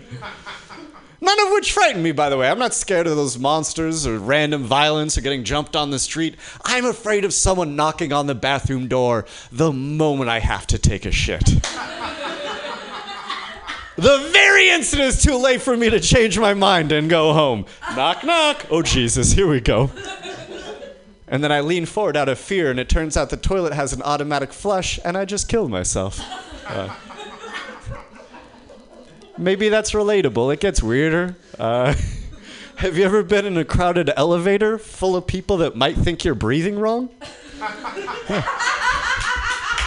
I'll just shut that shit down, man. I'd rather not breathe and have these strangers think I'm some kind of weirdo breathing irregularly. It would be much more normal to just... If you don't have anxiety, you might wonder how someone can forget how to breathe. It's a lot like how someone can get on stage and forget how they hold their arms in day-to-day life. Nothing would make me happier than to let my free arm hang casually by my side. But somewhere around there, that just starts to get terrifying. So I stay in T-Rex position. That way I can feel comfortable enough to tell dick jokes to strangers. It's just my process. This is gross. If somebody next to you clapped or wooed for anxiety, this is not them. This is my own weird shit. Do not judge your neighbor. If I get nervous enough, I will become gassy. Yeah. So y'all better keep laughing at these fucking jokes for all our sakes. But what the hell? From an evolutionary perspective, why would gassiness be my fight or flight response? Is that like a squid releasing ink to escape a predator?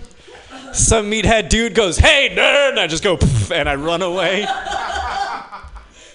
I wrote that joke after an audience member came up to me after a show, and they said they liked that I didn't do any fart jokes, and I was like, damn, I gotta write a fart joke. I fucking love jokes, but I feel like I look like I don't. Like, I think I look like a picture of San Francisco political correctness. I feel like I look like the guy that shows up at the end when everybody's laughing and goes, "I don't think we should be laughing about this one, guys. It's a very serious topic that we're treating in a lighthearted manner." Let's talk about puke, baby. We're talking about puke a little bit. I'm glad we haven't talked about puke too much, because I didn't think you were going to last the whole show, honestly. I was watching you from over there. I'm like, she's not going to make it to my set. No way in hell. These are very gentle puke stories, and I've got just a couple, and then we're going to move on. But no, I am Irish, if you can't tell by the giant fucking forehead. That's my green that I'm wearing today, is this white right here. This is technically white, but it is effectively green. This is the Irish hallmark right here. My full name is Sean Patrick O'Brien Mackenzie. Yeah. Most of my family members are either in recovery or in denial. That's what we do. I drink. I like drinking. I'm good at drinking now, and I kind of miss being bad at it. Those were adventures, man. I know, let's try to climb this building. Don't do that. It hurts when you fall. I mean, it might not literally hurt because alcohol kind of covers that one up, but the next day, goddamn. I remember I was just this, real skeezy, like 19, 20-year-old house party. When I was that age, I'm not hanging out there now. And I was... you know what? Let me get this out of the way before I get into the puking story. I know that I look like this, but I want to make it very clear that every once in a while, women do sleep with me, all right? God damn it. I don't care what you were assuming. It happens, all right? It's a very sweetheart move on their part. They should... It's really appreciated. They should be able to write it off on their taxes, honestly. It's very kind. Get those awes the fuck out of here. That's not what I'm doing. No, I am. I got this aw shucks thing going on. It is what it is. I'm not trying to claim I'm out there killing it every night. That's not the argument I'm making. I'm not blowjobbing the bathroom guy, and I've made my peace with that. I'm all right with that. That's okay. I don't need to be that guy necessarily. There are some benefits to being a dude like this. There are. I think that in general, women tend to trust me a little bit more than they might other guys.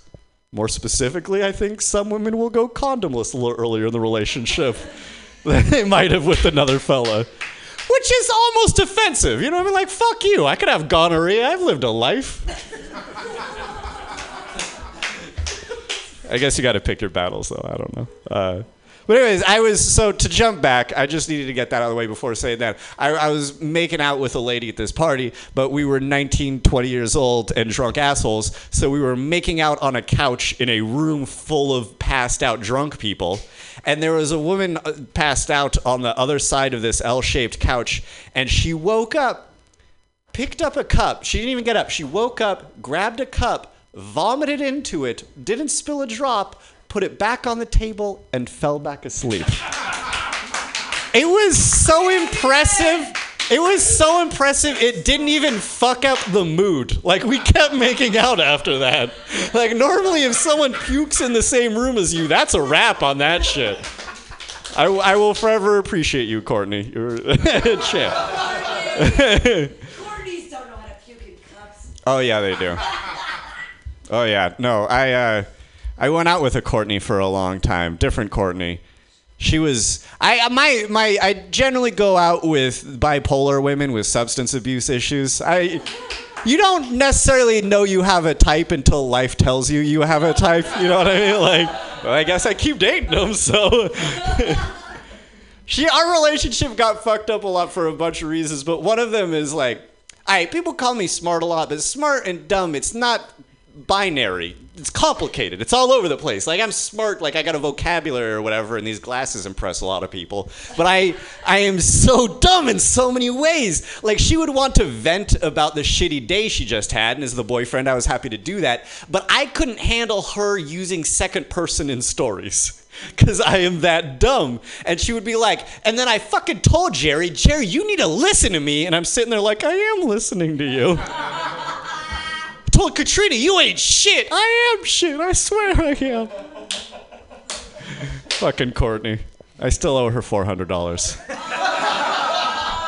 I want to be very clear. I'm not the kind of boyfriend that takes out loans from girlfriends. I don't do that shit. But I did fuck up and say, hey, you should park there, and then her car got towed. So basically, I owe her $400. But no, I appreciate that, and that's very sweet. But what I do in relationships is blame myself for everything. So gonna have to reject that right now.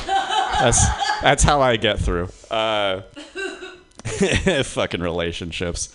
I'm not going to go into it too much because it's a very sore subject, but tonight's theme is puking. I recently did a show where the theme was love after a woman shit all over my heart. I did it mostly from the fetal position on stage, and it went surprisingly well.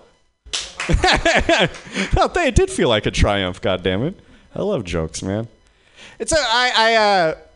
By the way, speaking of assumptions, jumping back to earlier, despite what all of you were assuming, I am not, in fact, a software engineer. I get it. I totally get it. I have a mirror. I understand. I'm not in tech. Most of my jobs have been making fancy sandwiches for people that do work in tech. Snapshot of me in any given day is just me handing a sandwich to another me. Just a mirror image with success and failure on opposite sides. I don't mind the sandwiches. I fucking love sandwiches, man. This is shit. Customers can be problematic. Any of you guys work customer service? Anybody here got customer service experience? Yeah, then you know what I mean. Fuck people. Well, I will say, most customers are awful, terrible human beings, but there are some angels out there, man. There are people that can turn around a whole shift's worth of assholes. I was working in this deli in the financial district somewhere over there, and I was having a rough day, because it's just the worst customers in the financial district. Just like, I'm rich, and my even richer boss is yelling at me, so now I'm yelling at you. And I'm like, oh, I'm getting paid minimum wage to pretend like none of this hurts my feelings. Hooray! It was towards the end of a full day of getting yelled at by strangers, and this old hippie lady came in, and she bought a single bottle of water and paid for it with a $2 bill. And I said, oh, you don't see a lot of these anymore? She said, yeah, I make them. And then she walked outside. Fuck yeah, hippie lady! That's what's up! It was a very convincing fake, by the way. She could have been making hundreds, but she's just in it for the love of counterfeiting. I find that inspirational. I bet she didn't even drink the water. I bet she walked outside, headed to a homeless dude, was like, it's about the art, and kept strolling. It was glorious. I no longer work with sandwiches professionally. I'm still a hobbyist. And I'm not lying to you for a joke. This is real. My full-time day job now is I assemble IKEA furniture for a living. Yeah. How fucked are we as a country that my profession even exists? Doesn't that feel like a sad parody of what's happened to American manufacturing? That other countries build shit 97% of the way and then send it over with some cute comic book instructions and an adorable little Allen wrench. Like, who says Americans don't build anything anymore? See somebody building a whole bedroom set, you little manufacturer. We're so fucked. I really think so, man. A lot of people have been talking about the apocalypse since Trump got elected. Fucking bandwagoners. I've been obsessed for years now. I have. Dude, I'm like one of those doomsday preppers, except for instead of hoarding food and water, I just get really high and think about, man, I should probably start hoarding some food and water. It's not an effective strategy for the future. And we're the worst generation to face the end of times. We have no good post-apocalyptic skills. Our grandparents could build shit. What do we got? A city full of tech bros who will be able to build apps showing where people are starving in real time. There's no lag on this human misery at all. I was talking to a friend about this. She claimed to have a good post-apocalyptic skill in that she makes soap. And you know what? That is a good one. No one wants to have swampy balls when trying to repopulate the earth. Right on. So I asked her, all right, how do you make soap? And she said, well, first you buy a soap making kit. We're fucked. We're fucked. But in the meantime, I assemble IKEA furniture, and I had another angel customer, this guy. Because it's different. Usually people would come up to my cash register and I'd have like 150 customers a day. Now I have like one or two, but I'm in their fucking house and I spend time with them, which I thought was going to be a lot of material. And I was wrong. You guys are boring as fuck. But this guy, look at me glowing just thinking about this motherfucker. This guy recently moved to the city from rural-ass Tennessee. Every time I say rural successfully, I'm very proud of myself. Middle of fucking nowhere. There's big cities, arts, culture, sports, all that shit. They got it, Memphis, Nashville. It's people shit on the South, but there's a lot going on there. He's not from that part of the South, all right? He's from Badang-Dong-Dang, Tennessee, all right? Middle of nowhere, getting homeschooled by crazy Christian parents. Moved to this city, not as a gay dude escaping persecution, but just a guy moving for a job. Moved to San Francisco. God damn, dude. The home of the Folsom Street Fair? Are you kidding me?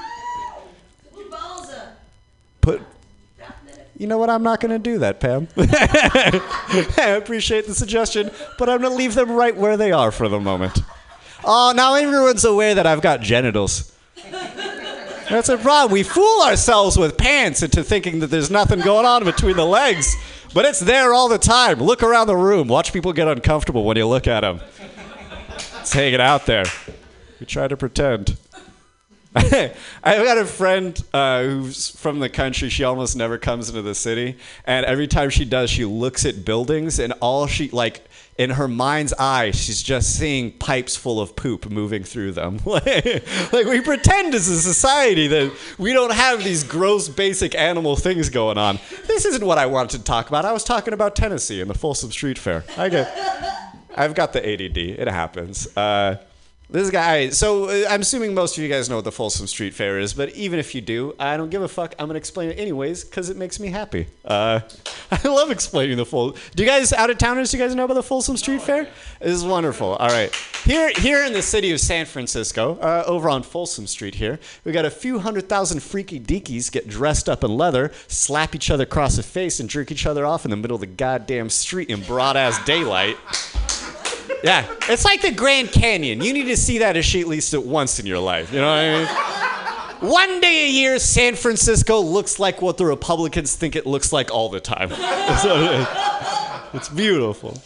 And this dude moved from Tennessee here, and he wasn't freaked out by that shit at all. He was excited to meet new kinds of people. This dude got jazzed about recycling. I am not lying to you. Yeah, he was sorting his trash, and he just stopped, and he put his hands on his hips, and he looked at me, and he said, you know what? Where I'm from, in Tennessee, we don't do things like recycling, but I like it.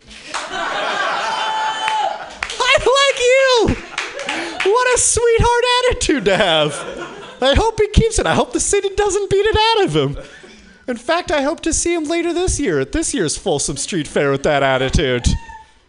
You know where I'm from in Tennessee, we don't do things like tongues and butts, but I like it. It's wonderful. I need that jolt of positivity every once in a while, man. I get too cynical. Get too cynical too young. I'm 32, and I'm already starting sentences with shit like kids these days. It's too much. Times are changing fast, though. Like, kids these days. Kids these days are starting with RedTube and YouPorn, and that is not okay. There is no way it's healthy for your first exposure to pornography to be all of the pornography.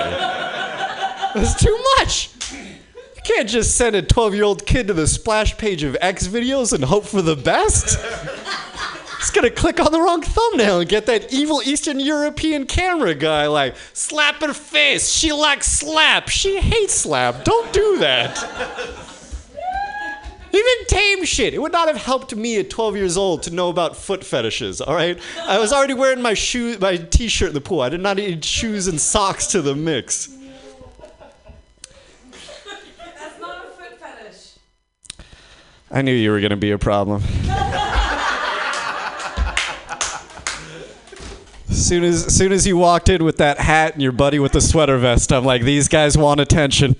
I knew it. I will say, I will give you plaudits for getting up here and talking, though. That's cool. But in the future, we have an open mic here earlier in the night. You can just do that. No, I don't know. Hecklers is weird because you're a nice person and sweet. And before I started doing comedy, I always assumed that heckling was one thing. It was like the aggressive jerk that was trying to ruin the show. You know what I mean? But like usually it's people who are just participating and hanging out. But sometimes it gets weird, man. I had a homeless heckler one time.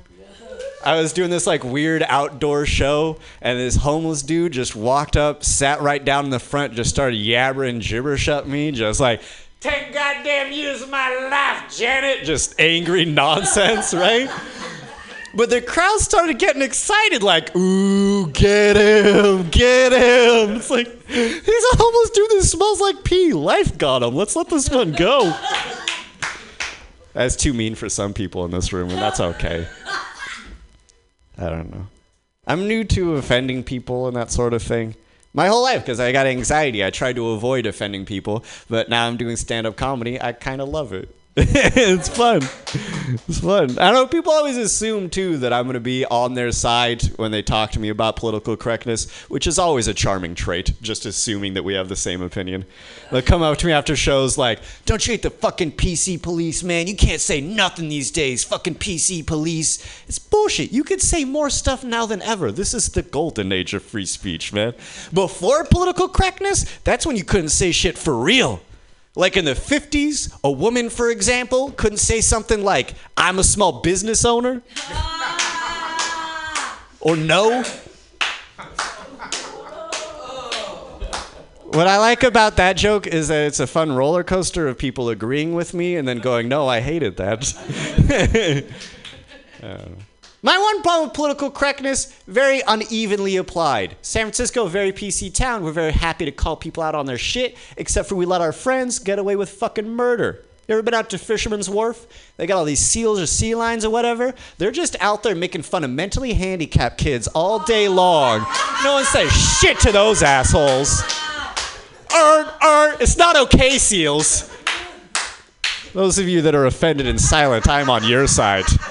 We are in agreement. Fucking stand-up. One of the things I love about stand-up is I love language. I'm a language nerd, man. English, by the way, is a living language. Grammar Nazis can suck a dick. I will put a comma wherever I feel like the sentence goes pause. All right? I used to work at a grocery store, one of my long line of name tag employments, and I was in the express lane, 15 items or less, and I had this real NPR tote bag motherfucker. You know the type. Like, you could just imagine him wearing a tweed jacket for formal occasions, this guy. And he came up and he said, you know, it should be 15 items or fewer. And I said, oh, isn't I have one fewer customer? Get the fuck out of my store. You guys could tell I was lying. I didn't say that. I said, "Oh, I'll tell management, sir." It's a fun thing about stand-up is you get to lie and pretend like you did cooler things than you did. I love language, but some of like our slang, like it's almost not even slang anymore. Pimping is just a compliment in our society. How the fuck did that happen? Pimping. The most evil profession in the goddamn world. Cold as a pimp's heart, pimping is a compliment? What the fuck is next? Hey, check you out, man. You looking real pedophile. Yeah. Starts creeping into music and shit like big pedo, touching kids. We going.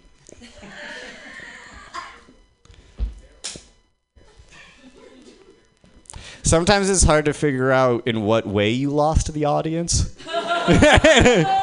It's not a hip-hop crowd, too offensive, or just not that funny of a joke. I'm not sure. I'm a nerd. I'm a language nerd. My only problem with being a nerd is that I had no choice in the matter. If you look like this and you can't run for more than 30 seconds, you're a nerd. Here's your Magic the Gathering deck of cards and I'll fix my computer, motherfucker. I'm like, but I don't even know how to fix computers. And like, just try. And I'm like, holy shit, I know how to fix computers. Apparently that just comes along with shitty vision. Why are those things correlated? Why do so many nerds wear glasses? What is the connection between that and elves and orcs and shit? I don't understand. My one, it's not even a theory. I just feel like it's something of a connection. Is that it has something to do with the part of our life before glasses when we could not see shit, but we did not know that that was the case. Because you don't start with glasses. Like, they don't have... Actually, they do now. They actually came out with an eye test for babies. So every once in a while, you see a baby wearing glasses, which is the cutest thing in the goddamn world. Although I feel like you would expect too much out of a baby wearing glasses. Like, come on, baby, use your words. Help me fix my computer. But I didn't like... When did you get glasses, man? How old were you? Second grade. Second grade? And your vision's pretty fucking bad? Yeah. Second grade is... Yeah, same deal. I made it to third or fourth, something like that. But that's way too late. That is way the fuck too late to not be able to see shit. Did you know? Like, how did you find out that you needed glasses? Sitting in class in the second grade, and I just couldn't see the board, and I complained, and then she put my desk right up on the board. And it singled me out, made me feel awful. Yes! That's how I found out I needed it. That's fucking great. You feel awful before you feel awful. Exactly. Then we'll add so... You know what? You can sit back with the rest of the classes, but now you're fucking Four Eyes. Figure that shit out, right? God damn. You know what, you Two Eyes motherfuckers, your time is limited. We're coming for you anyways. The revolution begins. See, the way my brain dealt with that shit was I thought that what the teacher wrote on the board was for his or her own benefit. I got my note paper here. She's got her big note paper there. That's her business. I don't need to worry about that shit. My dad was bummed out that I wasn't into baseball, but I thought that nobody else could see the ball either. It's like, why is everyone so impressed by these smudges gesturing towards each other? My dad was a jock that had a nerd. He couldn't, how do you plan for that? He wasn't ready for that shit. We're different people, you know? You wouldn't be able to pick my dad out of a dad lineup. You really, like, we don't even look the same. It could be like 5 black dudes and my dad, and you'd be like, damn, one of those black dudes had a light-skinned baby. I'm just gonna cheat and see how long I've been talking to you guys because I don't want to keep you here forever. Oh, cool. I'm gonna wrap it up. You know, this has been a weird night. I haven't talked about puke enough, but I think that I can get even weirder than vomit for my closing bit. Yeah, let's get weird. You guys okay with getting weird for the last one? Right on. Cool. To preface this, I love dogs. I've always been a dog person. If I see a cute dog now, I'm like some of my friends with their biological clocks ticking around babies. I am that way around puppies right now. Like, I want you, let me hold it. Oh. That's who I am with dogs. I fucking love dogs. So this bit seems like a criticism of dogs. It's not. It's a criticism of us. All right? Because we made dogs. We took the gray wolf and we turned it into the teacup chihuahua because we get lonely. You understand how insane that is? Dogs aren't from nature. There's nothing natural about the way a pug breathes. We did that shit to another animal because we wanted it to be cute. I mean, we succeeded. Pugs are cute as fuck. I'm not trying to lie here. I'm just saying, like, have you ever heard that vegetarian argument, like, it's okay for us to eat beef because we're smarter than cows? What if aliens came to this planet? Could they eat us if they were smarter than us? No, sure. Let them eat us, as long as they don't domesticate us. Selectively breeding to make us adorable like we did with the dog. Picture it. Picture the domesticated human on the alien homeworld. Some 3-foot little monster comes running up on pencil legs or something. Maybe they give us elven ears or however they want to Mr. Potato Head our DNA. You know? Maybe they do something fun like give us short limbs and long torsos like we did to wiener dogs or corgis or CeeLo Green. CeeLo Green is way too old of a reference to close on. But I'm going to do it. Thank you guys so much for letting me hang out with you. You guys have been a bunch of fun. Ken Benjamin! There's a chimney. Sean McKenzie! The only real Irishman here tonight because he has the red hair to prove it. Before we close out, does anyone have a puke story they want to tell? Katie wants to come up and tell another puke story. We're going to let her do it. Can you make it 2 minutes? Here we go. We have Katie Petro up again. She's going to tell us a 2-minute puke story. Here we go. So I love my brother-in-law. He's amazing. He's from Seattle. One of the things I don't love about him is he, like, every time you hang out with him and you have a lot of IPA, he tells you the same story, using the exact same words, again and again. He's right? You guys know him. So we were at Zeitgeist one night. This is before he knocked up my sister, and they moved to Oakland. We had some beer, and we're like walking our way back up Valencia Street so we could get back to Bernal to get home, because I was living with them. This is when he still technically lived in Seattle. And he told me this story, and he was like, oh yeah, and this guy, and like, we were at the Porn Collective House in Seattle, and it's like a collective, and it's like really amazing. And like, I'm like, dude, we got to get some food. So we go into that burger joint, the new burger joint, you know, with like, it was brand new. They had like the spray painted whatever mural graffiti on the walls. And I'm like, we need to order some food. Like, let's just get some food. And he's like, cool. And we order burgers.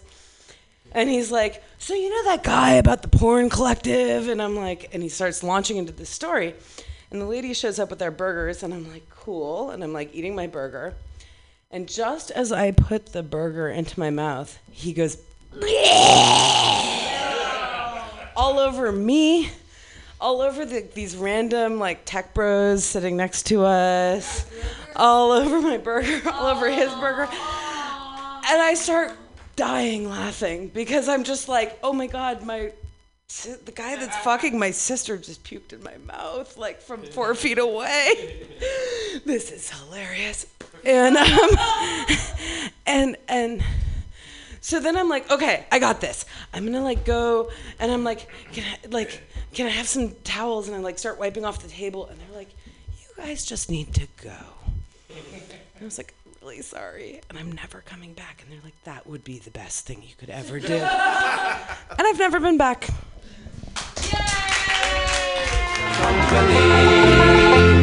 Katie Pedro telling us another puke story. I'm going to end it with one more puke story only because it's completely un-alcohol related.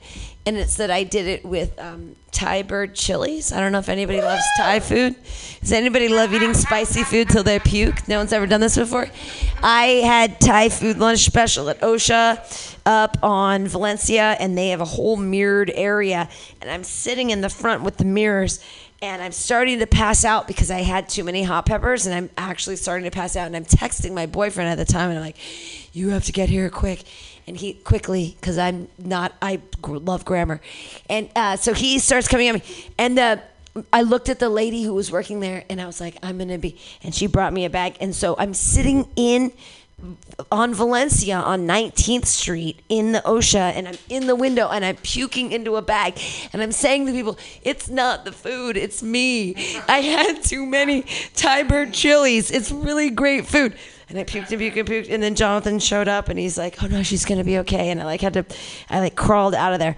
But it was really weird because I still eat there. It wasn't their food, it was my fault. Because just pro tip, you guys, don't eat like 50 Thai bird chilies in a sitting, because you're gonna die. Like, you will puke. If you're not gonna puke it up, if your body doesn't let you puke it up, then there's like razor blades coming out of your ass. But the good part is that you don't have to work out as a female comedian in your 40s. You can just be an alcoholic and eat really spicy food, and then everything that comes out of your ass is liquid, so you never get fat. It's the best thing, right? I know, right? I'm never gonna get fat because I'm an alcoholic who loves spicy foods. That's gonna be the end of Pamtastics tonight. Thank you guys for being here again. Zunzu, Kirscher, one of the ones and twos. I've been Pam Benjamin. This has been a great show. Yay! Good now night, you see everybody. the sort of the tippler's way, where the love of the liquor for Tim was born. Help him on his work each day, to drop with the prater every morn. Whack for you down, I'll dance to your partner, well the floor you t'other shade. Wasn't the truth, I told you so, there's lots of fun at Finnegan's Wake. One morning Tim felt rather full, his head was heavy, which made him shake. Well, he fell off the ladder and broke his skull, and they carried him home, a corpse to wake. Well, they wrapped him up in a nice clean sheet, and they laid him out upon the bed. Gallon of porter at his feet, and a naggin of whiskey at his head. Whack for you down, I'll dance to your partner, what the floor you t'other shade. Wasn't the truth, I told you so, there's lots of fun at Finnegan's Wake. His friends assembled at the wake, and Mrs. Finnegan called for lunch. First she brought out tea and cakes, then pipes, tobacco, whiskey punch. Then Biddy O'Brien began to cry, such a nice clean corpse did you ever see? Tim Overeem, why did you die? And none of you come, said Biddy McGee. Whack for you down, I'll dance to your partner, well the floor you t'other shake. Wasn't the truth, I told you so, there's lots of fun at Finnegan's Wake. Then Maggie O'Connor took up the job. Biddy, says she, you're wrong, I'm sure. Then Biddy gave her a belt in the gum. That's it. Yeah, so I guess we can talk more. I mean, we can maybe go back a little bit to Occupy. I remember, because I left New York in 2011 in the summertime, shortly before that happened. I remember following it, and I was in St. Louis in the fall. So I was remember when that was happening there, and I do remember following online and seeing even the photo of you with, holding your glasses. Yeah, that one was shared pretty widely online, and it was strange to find myself being the subject of what just is objectively a kind of iconic looking photograph. It was a very strange phenomenon. Yes. Yeah, and something similar here in San Francisco. There was a lot of pressure to have the police chief fired, and thankfully he has resigned. And a few months ago, folks took to City Hall, and of course the police ended up harassing and assaulting quite a few people, including journalists. So I think for some folks who were not quite were a bit surprised that would happen, but that seems to have happening for a very long time. Yeah, I mean, I really think that at the local level, at the level of mayors and police chiefs, there's been a serious lack of attention paid to First Amendment protections for press, for activists, for assembly rights, and yeah, I mean, I really think that one of the lesser told stories over the last 5, 6, 7 years is like a real, just complete lack of respect for freedom of the press by mayors and police chiefs really across the country. Yeah, absolutely. Have you encountered any more like violence in your fields since the Occupy movement? Well, I was arrested a second time, also as a journalist, on the 1-year anniversary of Occupy. But since then, there was a year where I had an official NYPD press credential, which I resisted getting for a long time because I don't think that the police of any city should be the people conferring the status of journalist or not journalist. Yeah. It's like, it seems to me a little bit like the fox watching the hen house, as they say. But after the second arrest, I kind of was just like, I can't keep doing my job. I keep getting kidnapped by the state. Yeah. So I applied for credentials, and then they expired. And honestly, since then, I've been doing less reporting on sort of demonstrations and marches, and more stuff around Guantanamo and refugees and things like that. So I haven't personally seen a lot of that, though I know obviously, like in Ferguson, for instance, a close friend of mine got shot by the police with rubber bullets as he was approaching them with his hands up. And he's a white guy, so you know that they were trigger happy if they were doing that. And he was saying press. Yes. So, that's just like one of many examples of recent literal attacks on press. So speaking of, I guess, Guantanamo, what's happening there, if anything at all? Yeah, it's interesting. So I was actually just there to get a media tour earlier this month, just about a week and a half ago. Mm-hmm. And they call it a media tour. In reality, it's about a one-day, highly choreographed, very tightly controlled walkthrough of some of the facilities. And everyone really stays on their talking points. It's a kind of media tour in name only. Yeah. And nonetheless, it was interesting. It was my fifth time there, but my first time taking a tour of the facilities. And really, I think the big story with Guantanamo is that we can expect probably 24 transfers, give or take, in the next month and a half. Oh, wow. Okay. And then after that, my strong suspicion is that transfers are going to almost totally flatline. And I think that by the end of Obama's term, there's going to be somewhere between 30 and 40 people who are still going to be held at Guantanamo. And there's really, I think, very little reason to think that they will either be transferred to the U.S.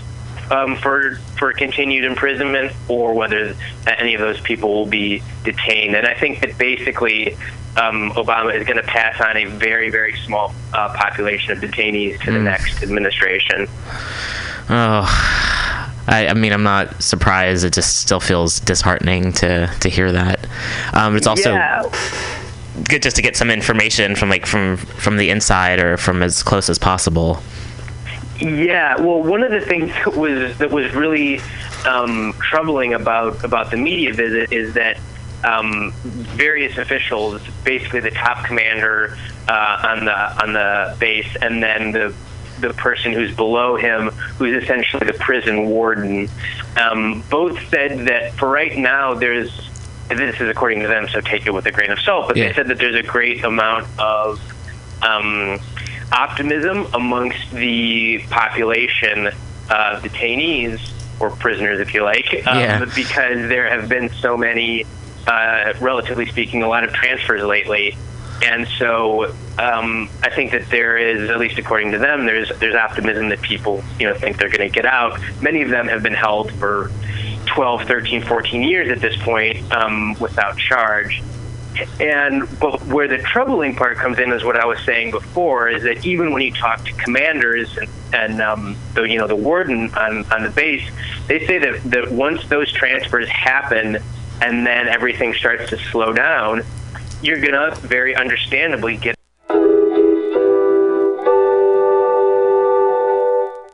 Alex, Ed, Can you tell me what food relieves insomnia, anxiety, stress, chronic brain, depression, nausea, and can induce euphoria and stimulate appetite? I'm gonna guess waffles. Yo, that is incorrect.